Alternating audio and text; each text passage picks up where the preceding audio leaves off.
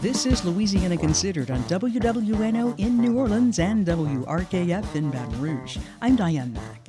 Just ahead on today's show, we catch up with violist Bruce Owen as the Musaica Chamber Ensemble continues its 18th season.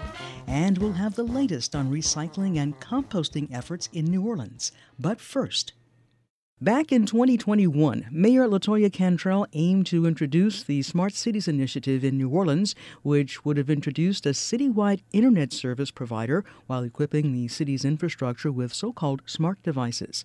But this bill was abandoned in 2022 after allegations of corruption. Now, the New Orleans City Council is responding with some proposed changes to a city law to help avoid similar scandals. Katie Fernelius has been covering this story for Verite News and joins us now for more. Thanks for being here. Thanks for having me, Diane. Katie, let's back up for a minute. Can you describe the nuts and bolts of this City Smart program, why it was abandoned, and how this reflected on Mayor Cantrell? Well, like you said, Diane, the Smart Cities project was first announced in 2021, and it had two big components, exactly like you say. First, it would create a city-directed internet service provider, and second, the city would put smart devices on city infrastructure, which would collect data. A program like that should inspire a good public debate about how we might supply internet for the city, as well as what we might choose to do with this public data collection. But that wasn't the debate that took center stage. Instead, the debate became about whether the procurement process had been fair. Now, procurement is the word for the process by which the city selects contractors. And for the Smart Cities project, the city selected a group called Smart Connected NOLA, which was a consortium of businesses that had worked together to prepare their bid. Well, it turns out that two city employees involved in this procurement process had relationships with the consortium and had actually worked with them on proposals for smart city projects in other parts of the country. It also turned out that the city itself had a relationship with a group called Ignite Cities, which consulted both Smart Connected NOLA and the city. But neither the city nor these two employees had disclosed these facts. And disclosures of these types of relationships, of course, are important to make sure that this bidding process is fair. But that didn't happen here. What did happen is that media scrutiny and investigations brought these affiliations to light, and eventually the city shelved the Smart Cities project, and one city employee resigned as a consequence. And now the City Council is introducing proposed changes to help the city steer clear of potential similar problems. What is the law as it currently stands, and what are these proposed changes? Yeah, of course. So the laws passed by City Council strengthen the existing code of ethics and directly address some of the problems raised in the Smart Cities debacle.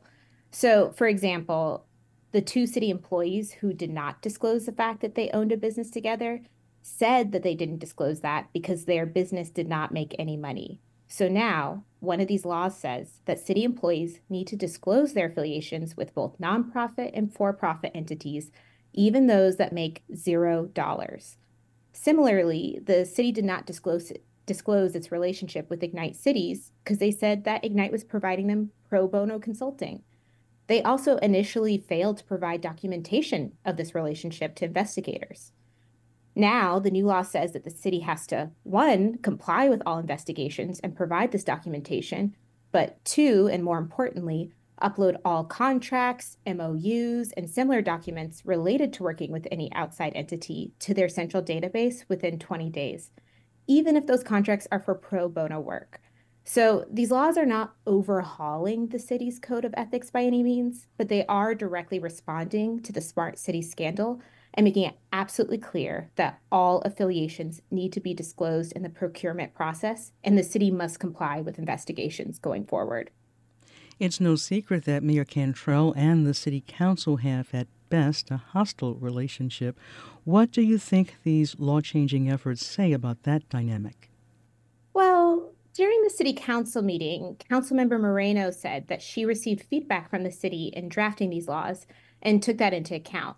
This was apparent in one amendment, which gave the city 20 days to upload new contracts instead of the originally proposed 10 days. So while there is a history of a contentious relationship between the city council and the mayor's office, it does seem like there may have been some conversation happening behind the scenes. And from what I hear, I think the city council is interested in a more productive relationship with the mayor's office moving forward. So you're saying that Mayor Cantrell has responded to these proposals? Well, the mayor's office has not provided any official comment on this to me, but I did reach out and hear from her office that while they cannot say definitively whether she will sign the new laws, currently she does not plan to veto them. Katie Fernelius is a reporter for Verite News. Thanks for being here. Thank you so much, Diane. From WWNO in New Orleans and WRKF in Baton Rouge, you're listening to Louisiana Considered. I'm Diane Mack. Many New Orleanians can tell you recycling isn't always in this city. Not only is it often disrupted and delayed after natural disasters, but there is currently no widespread glass recycling pickup.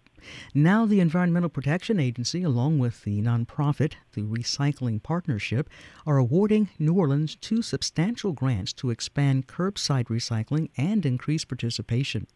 Tristan Bowrick has been covering this story for The Advocate, and he joins us now for more. Tristan, thanks for being here. Sure, no problem. Can you start by telling us about the current state of recycling in New Orleans? How much waste is recycled here, and why do we lag behind other cities?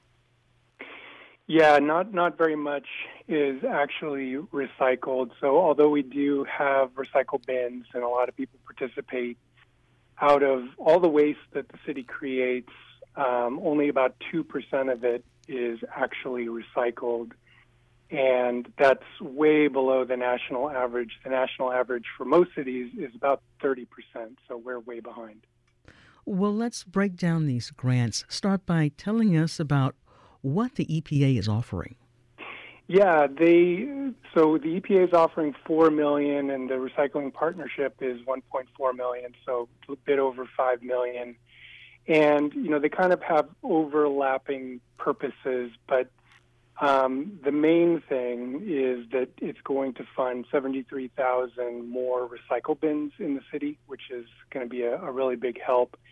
And then it'll replace about 10,000 bins that are kind of, need to be replaced, busted up bins, that sort of thing. And another thing it'll do is it'll help the city do its first ever master plan for recycling. And the idea behind that is that it's, going to look at best practices with other cities, kind of figure out how the city can recycle things from larger properties, so like apartments, commercial buildings, which really don't get any recycling right now. And then a lot of education, just getting New Orleanians to understand how the program works, how they can, divide up their waste in a way that makes sense. And I think a really big thing that the master plan would explore is maybe expanding recycling where we would have compost and yard waste pickup in the city for the first time. And I know some additional funding is coming from the nonprofit, the Recycling Partnership. Tell us what you know about that organization and what they hope to accomplish here. Well, no, I don't know too much about them. They're a national nonprofit based in D.C., and their focus is just getting more municipalities to recycle, to improve the recycling programs that they have, and kind of modernize the system in a way. We've been talking a lot about recycling, but what about composting?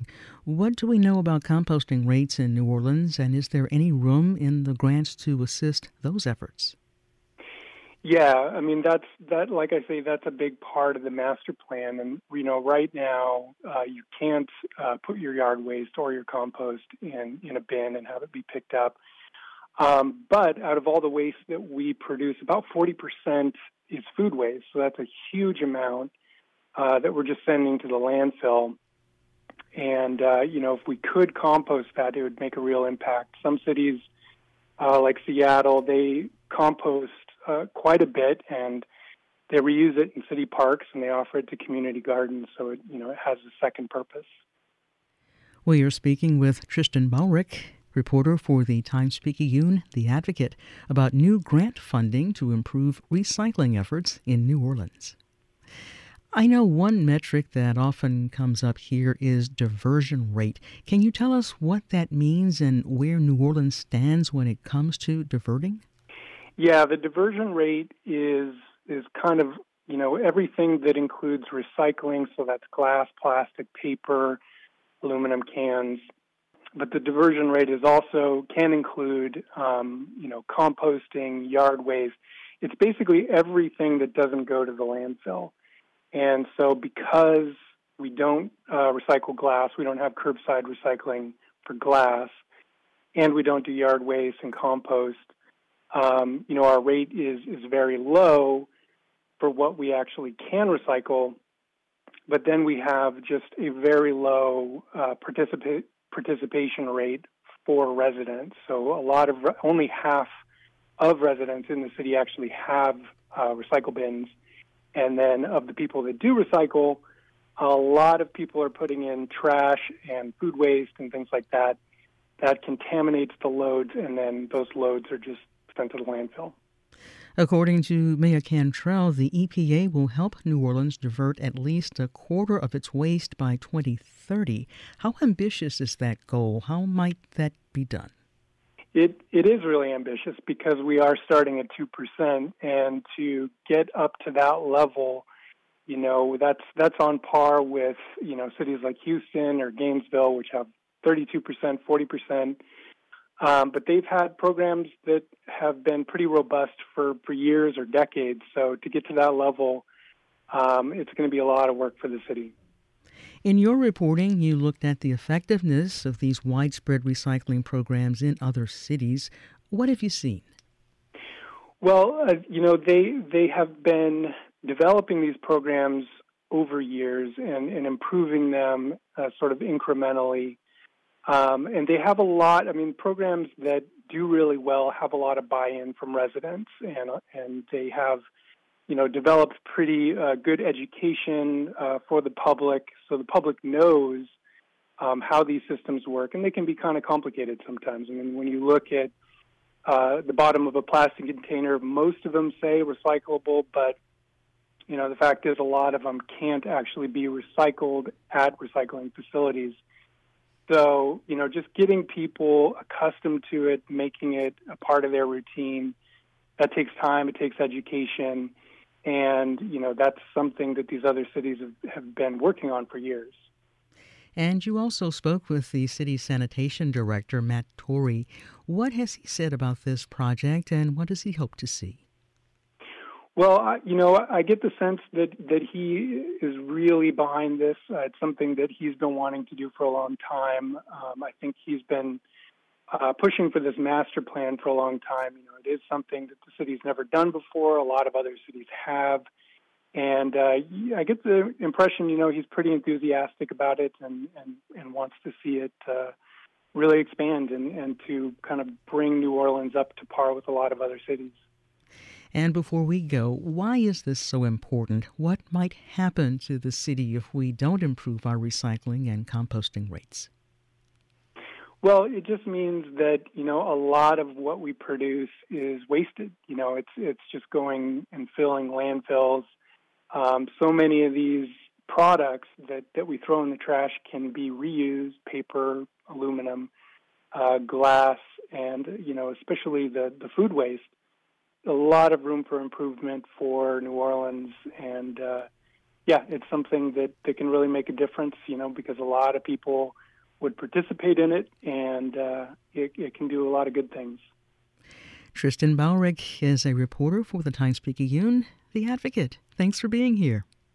Sure, no problem. Thanks a lot. From WWNO in New Orleans and WRKF in Baton Rouge, you're listening to Louisiana Considered. I'm Diane Mack.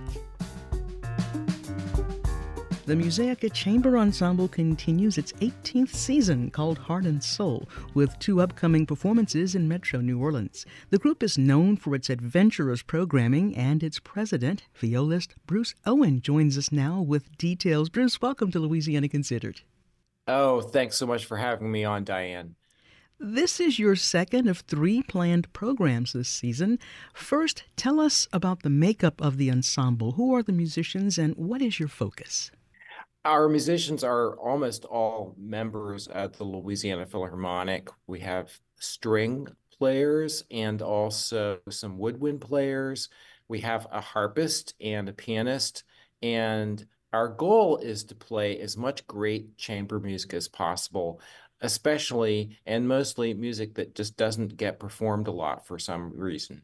You are calling this performance Fantasia Romantica. What is meant by that, and what will the journey be for audiences? We are doing works by two composers who are each from a country that speaks a Romance language. So one is Italy, which is the country of Nino Rota, whose Nonette we will be playing. And also we are playing the first piano quartet by George Enescu, who is a composer from Romania. And how did you go about choosing these particular works, Bruce? I was doing some research and just listening to a lot of different music. And I know that Nino Rota is mostly known for writing music for movies. He's especially known for writing the film scores for the Godfather movies and for a lot of Fellini films. And I discovered this nonette that he had written for strings and winds. And I thought, this is a really great piece. This is right up our alley as something to play. So after listening to it and suggesting it to my colleagues, everybody said, yeah, let's do this piece. And then the piano quartet was actually something our pianist really wanted to do something by George Enescu. He is known primarily for his orchestra works in which he used a lot of Romanian folk tunes, and a lot of people may have heard his Romanian rhapsodies that he wrote for orchestra, but he wrote a lot of chamber music, and this piece is actually one of his very early pieces. So anyway, I listened to it and thought, I really want to play this piece too, so this is the other piece on the program. Yeah, two great works. Can you tell us a little bit more, about the composers and the actual work itself? Well, Nino Rota, he lived from 1911 to 1979. He was actually not just a composer, but he was also a pianist and a conductor. During his career, he was extraordinarily prolific. He wrote more than 150 scores for Italian and international productions, all the way up to his death in 1979, which meant he was writing movie scores for 3 movies a year. Wow. On average. And this is something both of these conductors have in common. Nino Rota was actually encouraged by Toscanini, who was one of the premier conductors of the New York Philharmonic, to move to the United States. And he actually lived in this country from 1930 to 1932.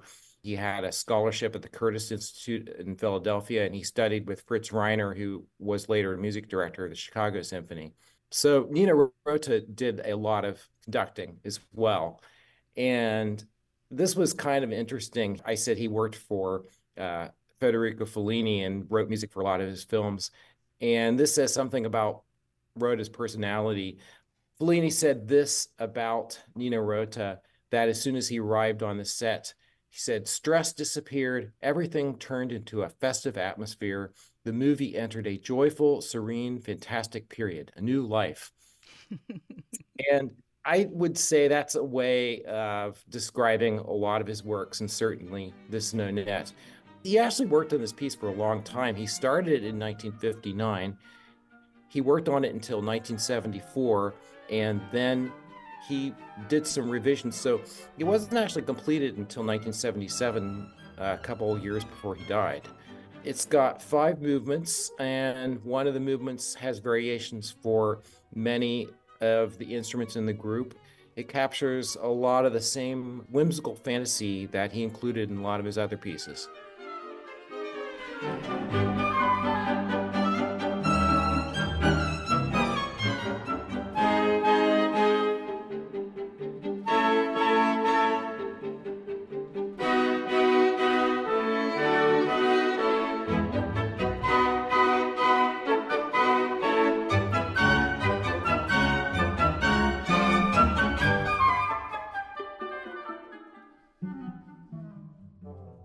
The other piece that we're playing in this program by George Enescu, who lived from 1881 to 1955, is his first piano quartet, which is piano, violin, viola, and cello.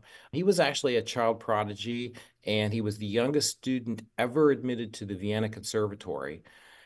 The thing he had in common with Rota is that he also came to the United States and made his debut as a conductor in a concert given by the Philadelphia Orchestra at Carnegie Hall. But then later, he was actually considered to be a replacement for Arturo Toscanini for the New York Philharmonic. Wow. And he actually ended up conducting the New York Philharmonic for 2 years between 1937 and 1938.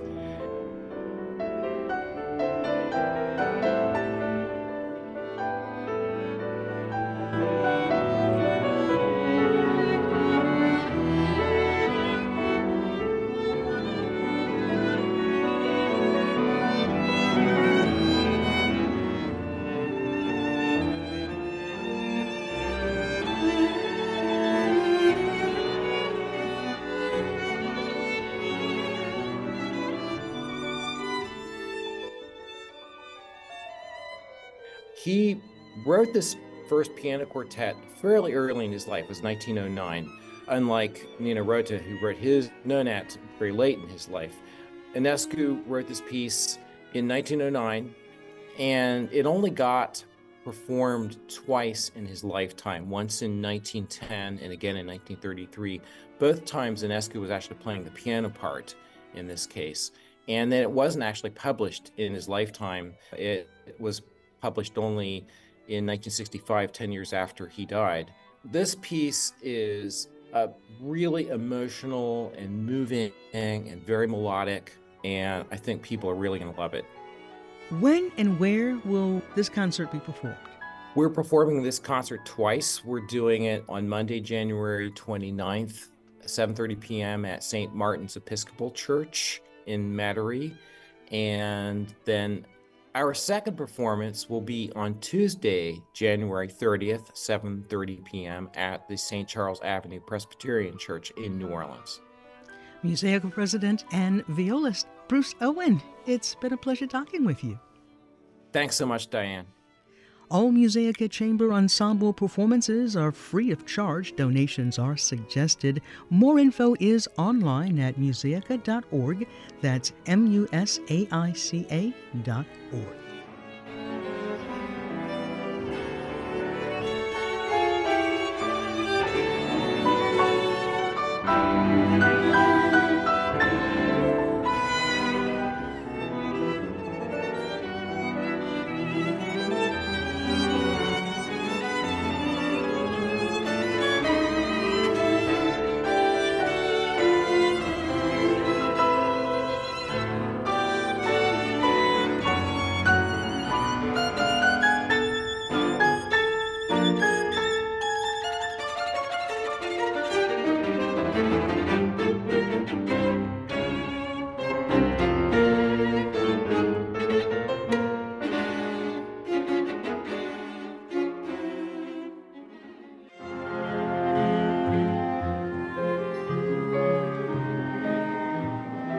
From WWNO in New Orleans and WRKF in Baton Rouge, you've been listening to Louisiana Considered. I'm Diane Mack. Thanks to our guest, reporter for Verite News, Katie Fernelius, reporter for the Times-Picayune The Advocate, Tristan Bowrick, and Musaica President and violist Bruce Owen. Our managing producer is Alana Schreiber, and our assistant producer is Aubrey Procell. Our engineer is Garrett Pittman. You can listen to Louisiana Considered Monday through Friday at noon and 7 p.m. It's available on Spotify, Google Play, and wherever you get your podcast. Major support for Louisiana Considered provided by Rouse's Markets, a Louisiana shopping experience, with additional support from Louisiana Farm Bureau Federation.